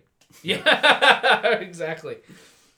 Kills them, takes the money bag back, and then cut to Tony in the pool. And this is probably, for me, this upcoming sequence is the key to the episode. This is the scene. The other scenes have been great. This next sequence is really the heart of it for me. Mm-hmm. Carmela's staring at him. I want to know if you're going to move your theater seats to the garage. That's what you came to talk to me about. You know, I want to water while I'm out. They're your seats, and I want them to get ruined. I'll get right on it. Why do you have to make even this little thing difficult? Tony does reference one of my favorite movies here. And it says Bad for the Glass. Bad for the Glass. Which is from Chinatown. Yeah. It's a little racist, but that's okay. Yeah, of course. Fuck you. It's going to cost you $3. Oh, boy. Good one. Yep. We are where we are. It's for the best. But just so you know, I might have actually gone on with your cheating and your bullshit if you'd been the least bit loving. That's brutal. I believe her. I do too. Yeah. I believe her. And that's the answer to all the folks who say, well, she knows what he's doing. She knows what she's getting herself into. Do you know what I mean? Yeah, okay. Yeah, she's signing up for a life where the exchange is that she gets these material possessions and she lives a certain life of status, right, in exchange for her husband does terrible things, illegal things, and his infidelity. But no part of that contract says that I have to be constantly put down, disrespected, sidelined, made to live in the shadows, made to feel so small that it's barely like being alive, like it's being suffocated and drowned for 20 years, right? There's no part of that contract in there. You know what I mean? You can be a happy mob wife. She's not one. Yeah. Tony immediately bounces back with what he knows. Whose idea was Whitecaps? Just a bigger version of a diamond ring. Emerald, yeah. Emerald ring. Yeah. Bigger version of an emerald ring. Because of the ring that he The emerald he gave her, yeah. Yep. So instead of it being out there and our speculating on it, here Carmela just brings up the raw nerve. Yep. Like, this is what it is. And he has the balls to say to her, you don't know me at all. And then she drops our pull quote. Right. Now, maybe, I do think Tony wanted to see her smile. He wanted to get the family together. He wanted to do all that. But I don't know, is he not just willing to reckon with this life that he lives and what, as Jordan just eloquently pointed out, what it does to Carmela? And is it because when she says that line, I wanted to open it up to you guys, but part of why I think she's right, and this is painful for Tony even, when she says, I know you better than anybody, even your friends, which is probably why you hate me. I suspect Tony thinks that he himself is unlovable and keeps seeking it out. That's what it means to me, and is the essence of how familiarity has bred this kind of contempt for her. So, what do you guys think? I had a similar thought from a different direction. My question when I was watching this episode and thinking back on the past season and seasons is, why does Tony cheat on Carmela so much? Like, what is he looking for? I've really taken to heart the question that Carmela has in this episode. What does she have that I don't? Right? And I don't like his answer on that ultimately in the fight, that somehow Svetlana is because more the genuine. Even if I take him at face value for that, which you can never fully do with Tony. No, he's a liar. And Carmela addresses it like, okay, let's take for fact that what you said is true for Svetlana. Mm-hmm. What about all the other? Yeah, exactly she right. Says it exactly. Right, and I alluded to that Much earlier. more colorful language. Tony's sex addiction, I think, from Paul's point, is his just empty black pit inside of him that just can never be loved enough because he's denied his mother's love from childhood. And I think Melfi can never be full. Right. It's I think Melfi was going to get there, but it's the kind of thing he never really wants to talk about. Right. You know, and it kind of all comes from that, but also we can't just let him rest on that forever. At some point, he has to move on from that, and he has to mature and accept the love that he's being given. Carmela has shown us some of the best character traits in this series in terms of how she can be a good person, a loving person, someone who makes a beautiful home, wants better for the people in her family, for her children especially, and I'm sure for her husband as well. He can't seem to accept that love because it's already sort of not enough for him. He's already decided it's not enough. He always wants more. We have in previous recordings of this episode said, how many fucking women does this guy need to sleep with? The answer is all of them. Yeah. He needs to sleep with every woman because it's not until then that he will have had enough. In the same way that Ralphie needs to kill all of them, right? And that's the parallel there. Oof. That's why I'm so thrilled you said food addiction, because Sex addiction. Both. That's why I'm thrilled you yeah, said I sex. Well, that's what I was going to bring up. Is this is a man of appetites. He'll be very quick to judge Chris for being a drug addict, but he's an addict himself, and addiction comes from self-medicating. Tony's medicine of choice isn't heroin. It's food and it's sex. And he uses these, it's like the shark who can't stop moving. Melfi uses that question to him back in season 2. There always has to be something to fill that hole in himself. And his appetites are unquenchable. He doesn't eat because he's hungry. He eats to medicate himself. He's just constantly eating and consuming and fucking, and that's how he deals with it. He doesn't even know it. This is not something he can even see or acknowledge, but it's there. Yeah, that's what it is for me. It's this unquenchable appetite because there's something broken in him that he refuses or is unable to look at deeply. And This is the worst time to drop Melfi for this exact purpose. Oh, right. Sure, and he knows it. Yeah. Right. That's why he will later call her. Yep. Getting back to the scene. Well, don't worry, I'm going to hell when I die. Nice thing to say to a guy heading into an MRI. Call back to the pilot episode. It's a very memorable line from the pilot episode, and he throws it back in her face. And I love that Carmela comes in and is honest with him. She could be cruel here and just say, well, guess what? You are going to hell when you die. You're a fucking monster. But she does admit and says, I've always been sorry I said that. And that's a great line because you can see on Carmela's face when she says it, she regrets it the moment it comes out of her mouth. If you watch back that pilot, you're going to hell when you die, and then she just closes her eyes like, shit, that was the wrong thing. Yeah, it's a great moment when she waves to him when he goes into the MRI. Yeah. And so that was great. It was a great callback for people who've been watching since the beginning, and I love that she says that. And you were my guy. You could be so sweet. No one could make me laugh like you. And then Tony is ready to fire back here, and this is here we go. The most honest Tony gets in this episode, and maybe yet so far. She talks about your mother can say whatever she wants, but we all both know the guy you were debating marrying was Jerry Toofy with a snowplow business, and we all know that wouldn't suit you at all. Yeah, this conversation leads with Carmela. Who the fuck did you think I was when you married me? Right. He levels the question. You at grew up her around that Dickie I think Moltisanti. all the viewers are thinking that. Yeah. But her response is valid. Yep. Where do you get off being miffed that there are women on the side? And he brings up this Jerry Toofy guy and the snowplow business, which we all know wouldn't suit you at all. You think for me it's all about things. And Tony fires back vindictively. No, what you crave is a Hyundai and a simple gold heart on a chain. Ugh, rough. You're so fucking hateful. She feels vindicated at this point. Neither of them are thinking clearly here. This is the gloves coming off. But in brutal fashion, she finally reveals the... This is the whole season for her. It's led up Yeah. to this moment. Yeah. Tony, I've been in... This past year, I've been in love, fantasizing about Furio. In bed next to you, those nights you actually were in the bed. He would come over, my heart would come out of in the mornings to pick you up, my heart would come out of my chest. And then, like somebody who was terminally ill and managed to forget it, and then you would come downstairs, and like someone who was terminally ill and somehow managed to forget it for a few minutes, and then it would all come rushing back. Like the waves. Yeah, I think that's the line of the season for me. Yeah. My God, isn't it gorgeous? Yeah. Mm-hmm. I almost chose it, and then it all comes back. I thought that could be It great. all comes back. But the next line. Then the next line is, he'd talk to you. Oh, poor you.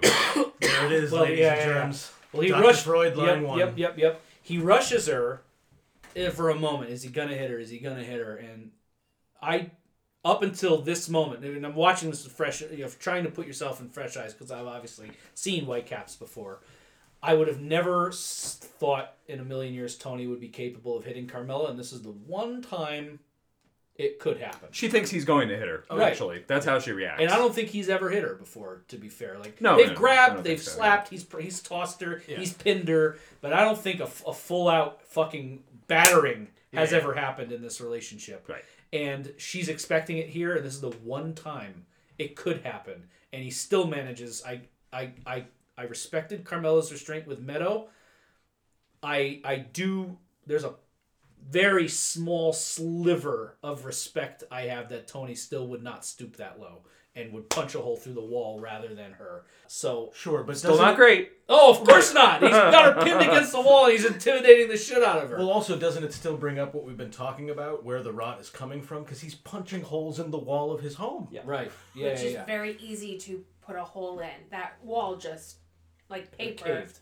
Yeah. So it was a paper tiger. Yeah. That's good, Lily. Yeah. You're good. You're good. You're good, Goodman. But he talked to you, oh, poor you. Drops the Livia line. And that's it right there, isn't it, guys? Sure is. Poor you. He made me feel like I mattered. You know, you asked me what she had that you don't have, and I thought about it because it's a pretty good fucking question. I could converse with her because she had something to say. I'm here. I have things to say. She's a grown woman who's had to fight and been on her own and struggle, and she's been on her own. He's implying that this is all for her, right? Which is not true. Tony's a selfish creature. He would be in the mob whether he married Carmella or someone else. But he's making it sound like I'm doing all this for you. Like if you didn't have such expensive tastes and wanted this lavish lifestyle, my life would be simpler, which is such a crock of shit. Yeah. I think she would be okay with the Hyundai and the gold heart on a chain if somebody were nice to her. Right. Well, yeah. Maybe not when she was young and married him. Yeah. Now, though, I mean, she's had the... She did choose to marry him. She is complicit there, Brother Brian. But, it's... Who the fuck pissed and moaned at the idea with me with a fucking real estate license?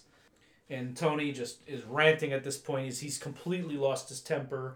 Sit back and fiddle with the air conditioning and bitch to me, to your priest. Fuck it. Who knew all this time you wanted Tracy and Hepburn? Right.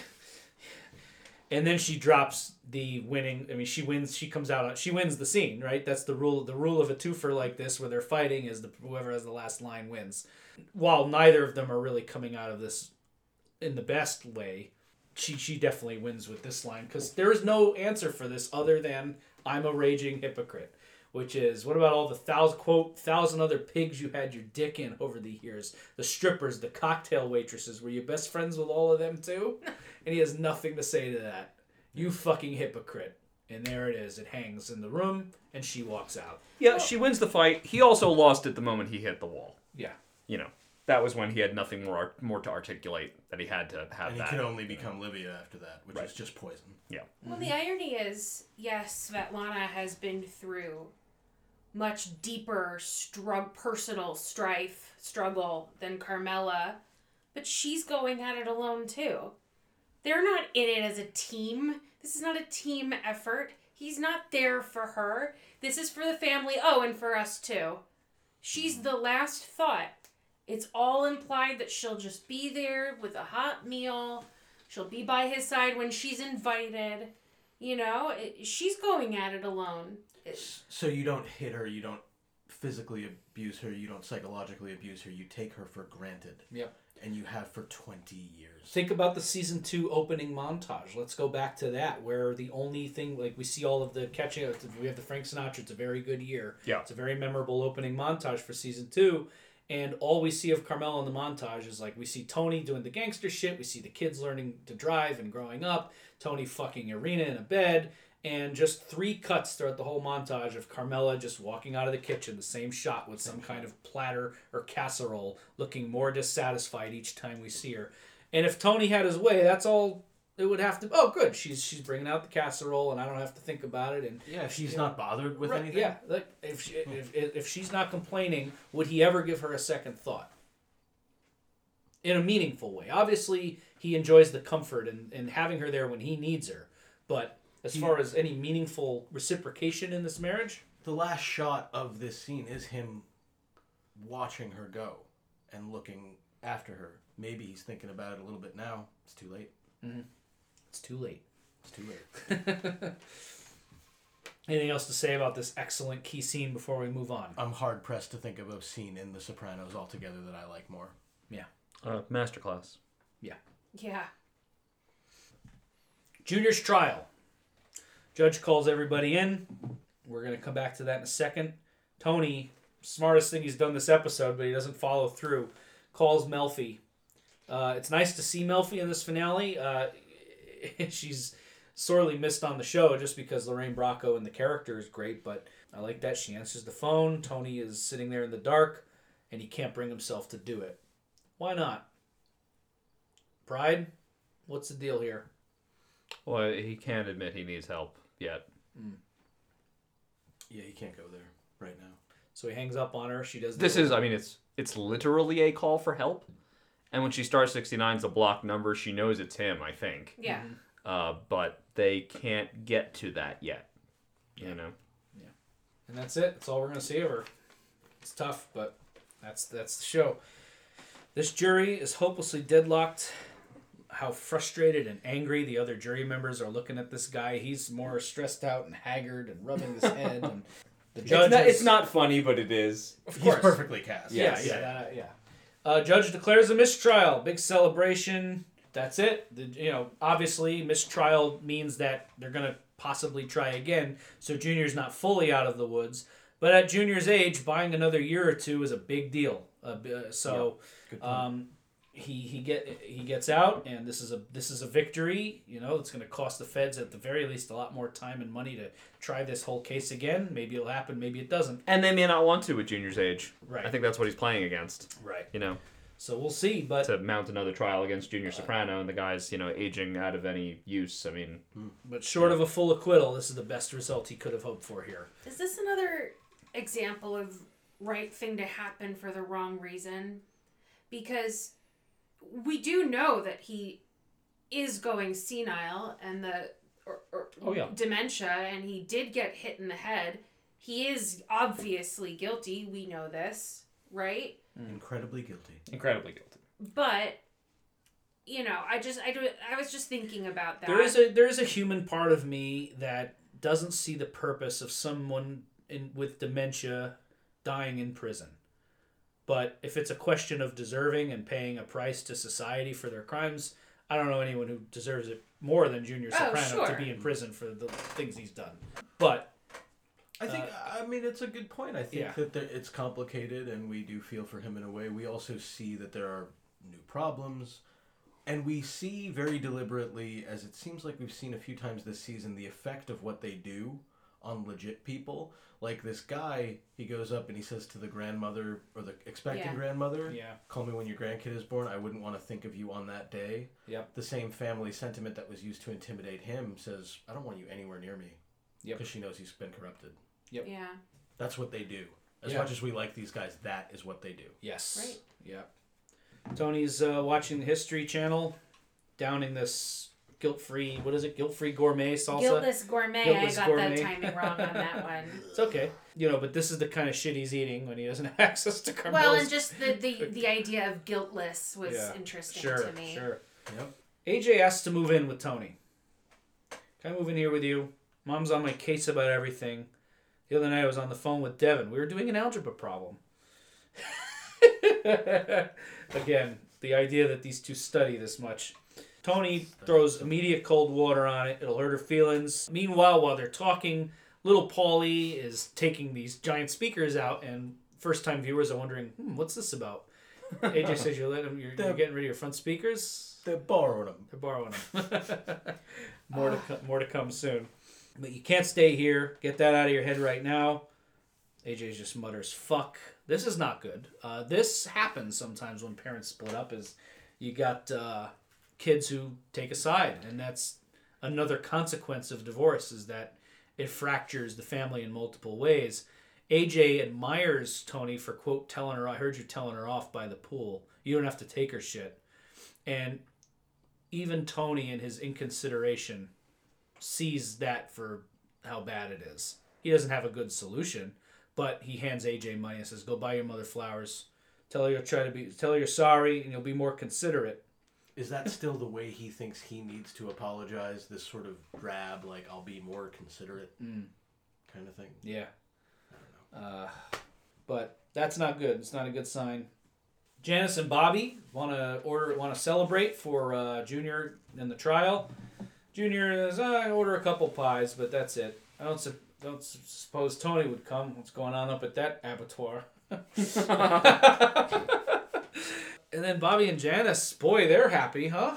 Singing Sonny and Cher, dancing in the kitchen after ordering the pies. And Junior looks unenthused. Oh, yeah. Yeah. No, he Why is he so miserable in this scene, Junior?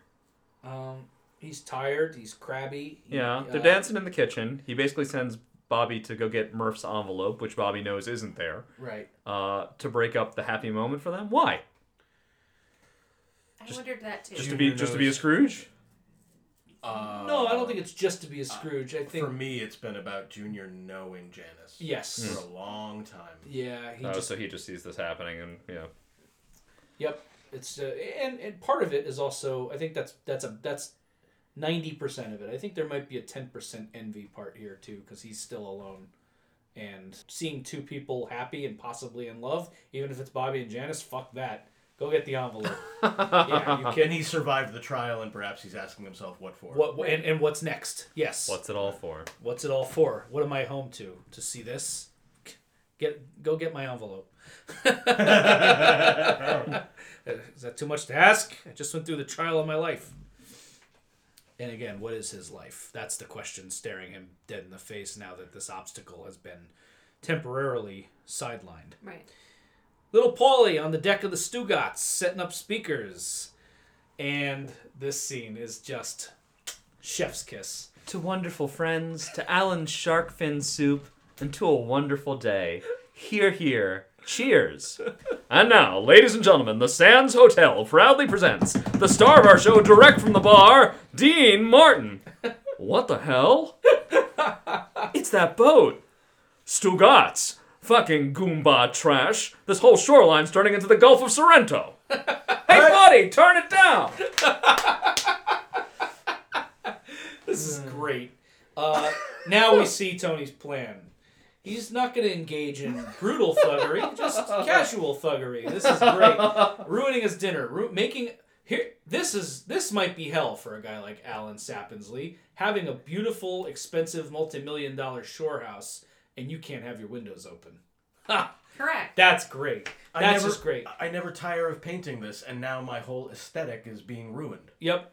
Right. And there's a moment you kind of see him piece it together, too. This whole bay is turning into the Gulf of Sorrento. It's like, oh, these fucking Italians coming down here now from the north. So Alan is pissed off, and you can see the moment when he goes back in the house and sits down. It's starting to sink in what this is. By the way, this Dean Martin Live at the Sands album is tremendous. Great album. Yeah. Like, if you were just gonna play through it once, I actually, wouldn't be too mad if that were happening outside of my house. Well, actually, I think that's kind of what's funny is a lot of us would be like, oh, good album. Yeah, of course. But not Alan Sappinsley. And not over and over. Correct. And, on And not repeat. that loud, yeah. Exactly. We started the season with Dean Martin, too, in the opening episode. My Rifle, My Pony. Yeah, he was watching Rio Grande. Yeah. Oh, interesting. Good call. Goomba trash. That's great writing. Goomba trash. Tony meets Johnny. This is sort of a coda on the whole Tony New York storyline here. I've been meeting with divorce lawyers. Johnny poses the question, so I asked myself, is it worth it? Marriage can be tough if both people aren't carrying that load. That's just another weight comment. Yeah, by the Tony way. has to bite his yeah, tongue. sure is. Yeah. God. God. But Tony breaks some bad news for Johnny. You're not going to be happy to hear it. You're not going to be happy. I'm out. It's bad for business. Johnny wants some kind of explanation here. And the gist of it is they put up with our shit. A couple people get ripped off. They figure it's not them. But if it's the fucking OK Corral out there, and we're out there killing each other, that's when things get hairy for us. And This is also the reason why you can't kill Alan Sappinsley, by the way. correct. You can't just go out around killing people indiscriminately, and even within the organization, you can't go around killing each other all the time. Otherwise, people start to really look at you and they say, we can't have this. Right. There are, and Tony is learning this in his personal life, there are sometimes just situations that you have to just fucking live with, whether you like them or not, but you make do the best you can. And he doesn't need the money unfettered. Correct. To buy this house the house anymore. Yeah, exactly. Don't go into coaching, Tony. It's not your strong suit. And Johnny essentially poses the idea of like, so we're just going to go on like it never fucking happened? And Tony says that would be the healthy thing. Yeah. Tomorrow I go into work. It creeps on this petty pace. Yep. Mm-hmm. The Shakespeare quote. Yep. The mixed Scottish play, I think. Yep. And that fucking cocksucker idiot son of his. I shouldn't be hearing that. Oh, really? And then Tony shares them, hey, listen, if you want to still go through with it, you do what you got to do. You have my support. Tony mentions, we're friends, John, Johnny says, why would I ever trust someone who would leave me holding my cock like this? Great line. From his point of view, it's a fair point. Why he's going to have a hard time trusting Tony. The thing is, we had those conversations. Your mouth was moving, same as mine. Also Shakespearean. We were in this conspiracy together. Yep. Tony says, I still consider you a dear friend. Yeah. The Macbeth include is purposeful, right? This is very similar to the conversation between Macbeth and Lady Macbeth. Yeah. When Macbeth tries to pull out of killing King Duncan, right? This is the same thing. Pulling out of killing a king is not something, I would sooner have dashed the babe that was sucking at my teat, right? Yeah. Rather than do this thing you have done to me, right? Which is to back out of your word that you were going to kill the king. Yeah. Right? And we were in this together. Right. In Johnny Sack's first scene, you noted his ambition. Yeah. Yeah. Boom. That's great. Great stuff. So they know what they're doing with the Macbeth thing there. And look, they hug at the end and they go. Are they at war? No. But something has been broken in this relationship. He says to him, John, I still consider you a dear, dear friend, and they embrace, but it's very much up in the air. It feels dangerous. Yeah, and this episode has already showed us that, again, the words and even gestures can be used to deceive. He said to Carmine, you're healthy, you stay that way, and they embrace, and the next scene is we're still going to kill him. So who knows what's going to... This is... If I'm watching season 4 and this is where it ends in the relationship between New York and New Jersey, I'm thinking, like, I don't know what's going to happen next. Mm-hmm. Yeah. And then we really just have 2 more scenes here. This next one is brutal, and in some ways it's one of the best acted scenes in the episode, and that's saying something. Tony goes back to pick up a few things. Carmela's cooking. Tony calls in the kids, or AJ anyway, and Meadow happens to come down. Turn that off. It's almost over. Now. It's almost over. Yes. Yeah.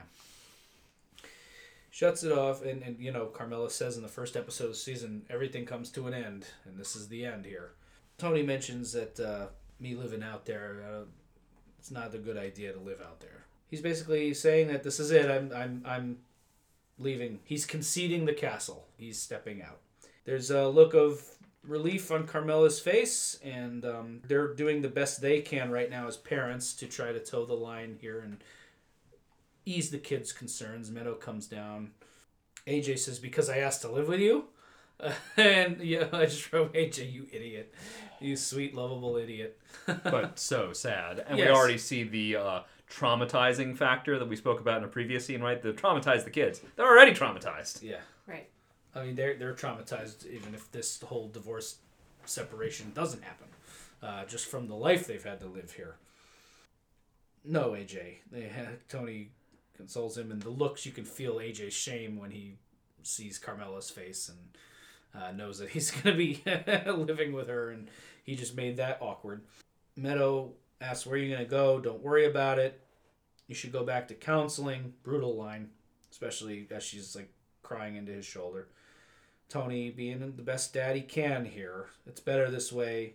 We'll go. He'll get a place. We'll go visit. Carmela's saying, maybe you guys will get back together. We're still close. We get that very brief flashback of Meadow as a teenager running through the house, right? God, is there nothing to eat in this house? That's from a season 3, or is that? Yeah, it was season 3, right? Sure Right after her breakup with Noah. Yeah. And I think maybe hearkening back to like when the problems were simple. Right. Right. Yeah. I can't find food. I broke up with my boyfriend. Like, you know. Oh, that's interesting. I thought it was the dumbest form of guilt that could be taken. Oh, you think that was it? Well, because I'm not a child of divorce. From what I understand, the specifics don't matter. The kids always blame themselves at some level. And Meadow thinking I was an ungrateful kid, I must have made things harder for them. Ironically, since her breaking up with Noah probably had Tony fucking dancing around the house doing the tarantella. But it seemed in a weird way real to me that she would feel that way. Yeah. Interesting. Interesting. Both are totally valid interpretations. I like that, but that's they chose to put it there for a reason. So, but whatever that reason is, it definitely evokes sadness and gives you a sense of where she is mentally. Tony wanted to do these things, these gestures, at least in part to bring the family back together. And Meadow has never been at the house more this season than when the family is blowing up. Yep. It's ironic. It's sad. It's hard. Yeah. This last moment where Tony's just getting his shit out of the closet and Carmela's comes around. They're both at, I don't want to say at peace, but it's happening. There's no coming back now. She says, be careful. He doesn't respond. He puts on the hat. I'll be at the plaza. And he's off. AJ watching as Tony drives off. Very sad.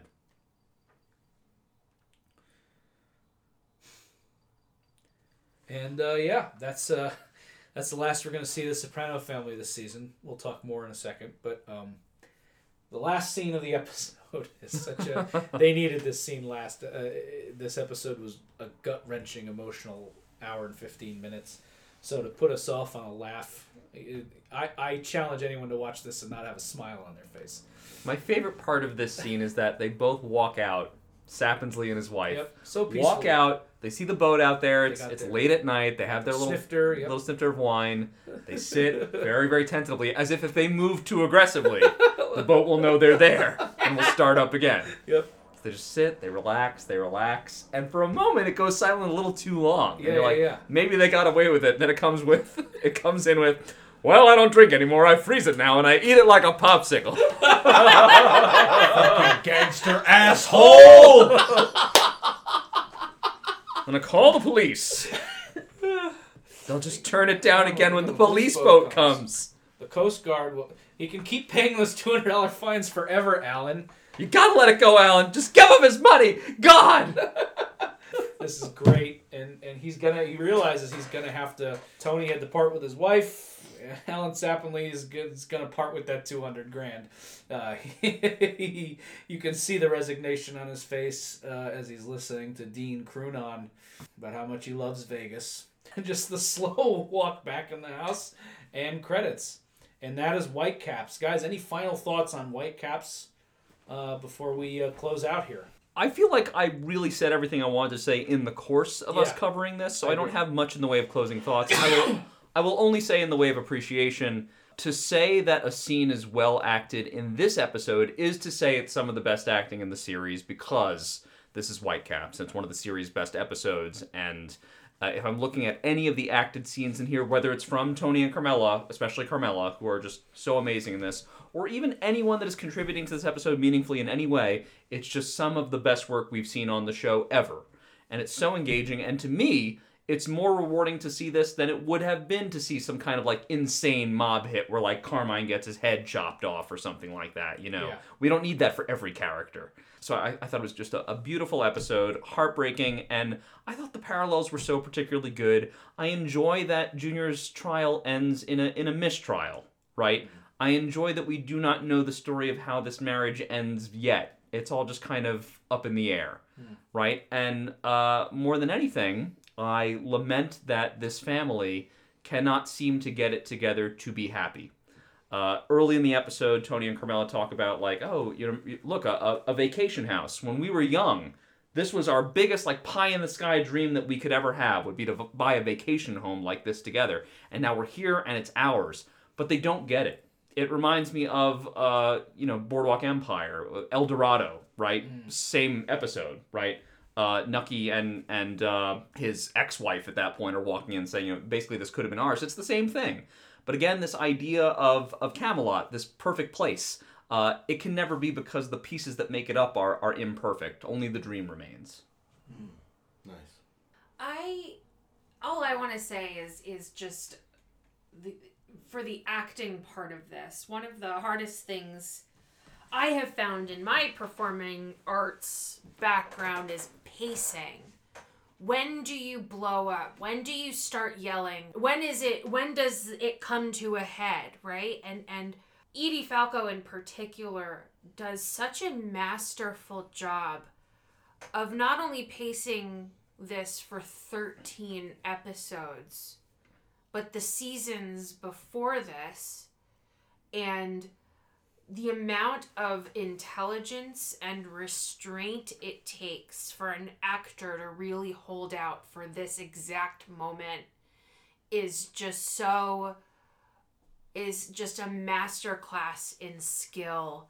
And we all have a lot to learn from her in particular, not to mention James Gandolfini, of course, but I really want to shout out to Edie Falco for 4 seasons of just pure perfect pacing and writing and directing and all that. But this is my tribute to goddess queen of all time, Edie Falco. Slay. Yes, queen. I'm with you, Lily. That's ultimately looking at this episode in a grand scale.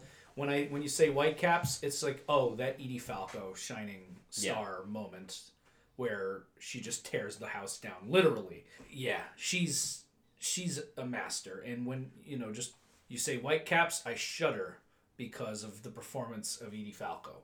And yes, this show is humming on all cylinders. And season 4, we'll talk about this more in the retrospective, was radically misunderstood by even some of the people in this room. And it felt different than the seasons that came before it. We'll talk about why.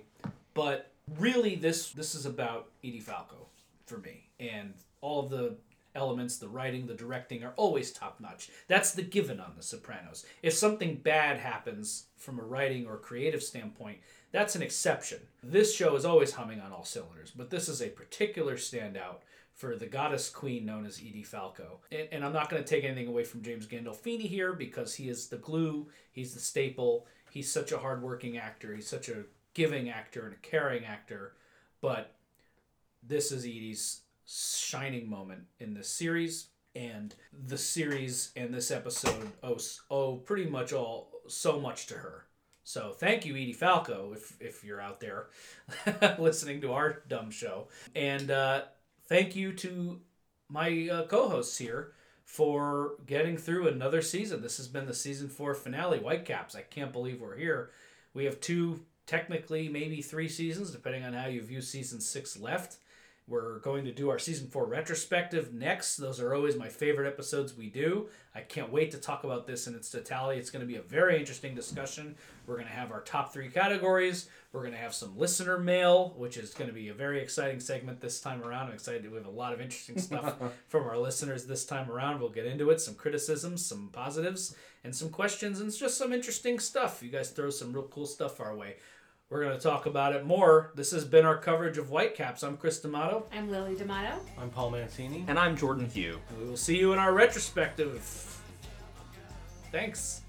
We love you, Reza. Take care, brother. Yes. Got myself a gun.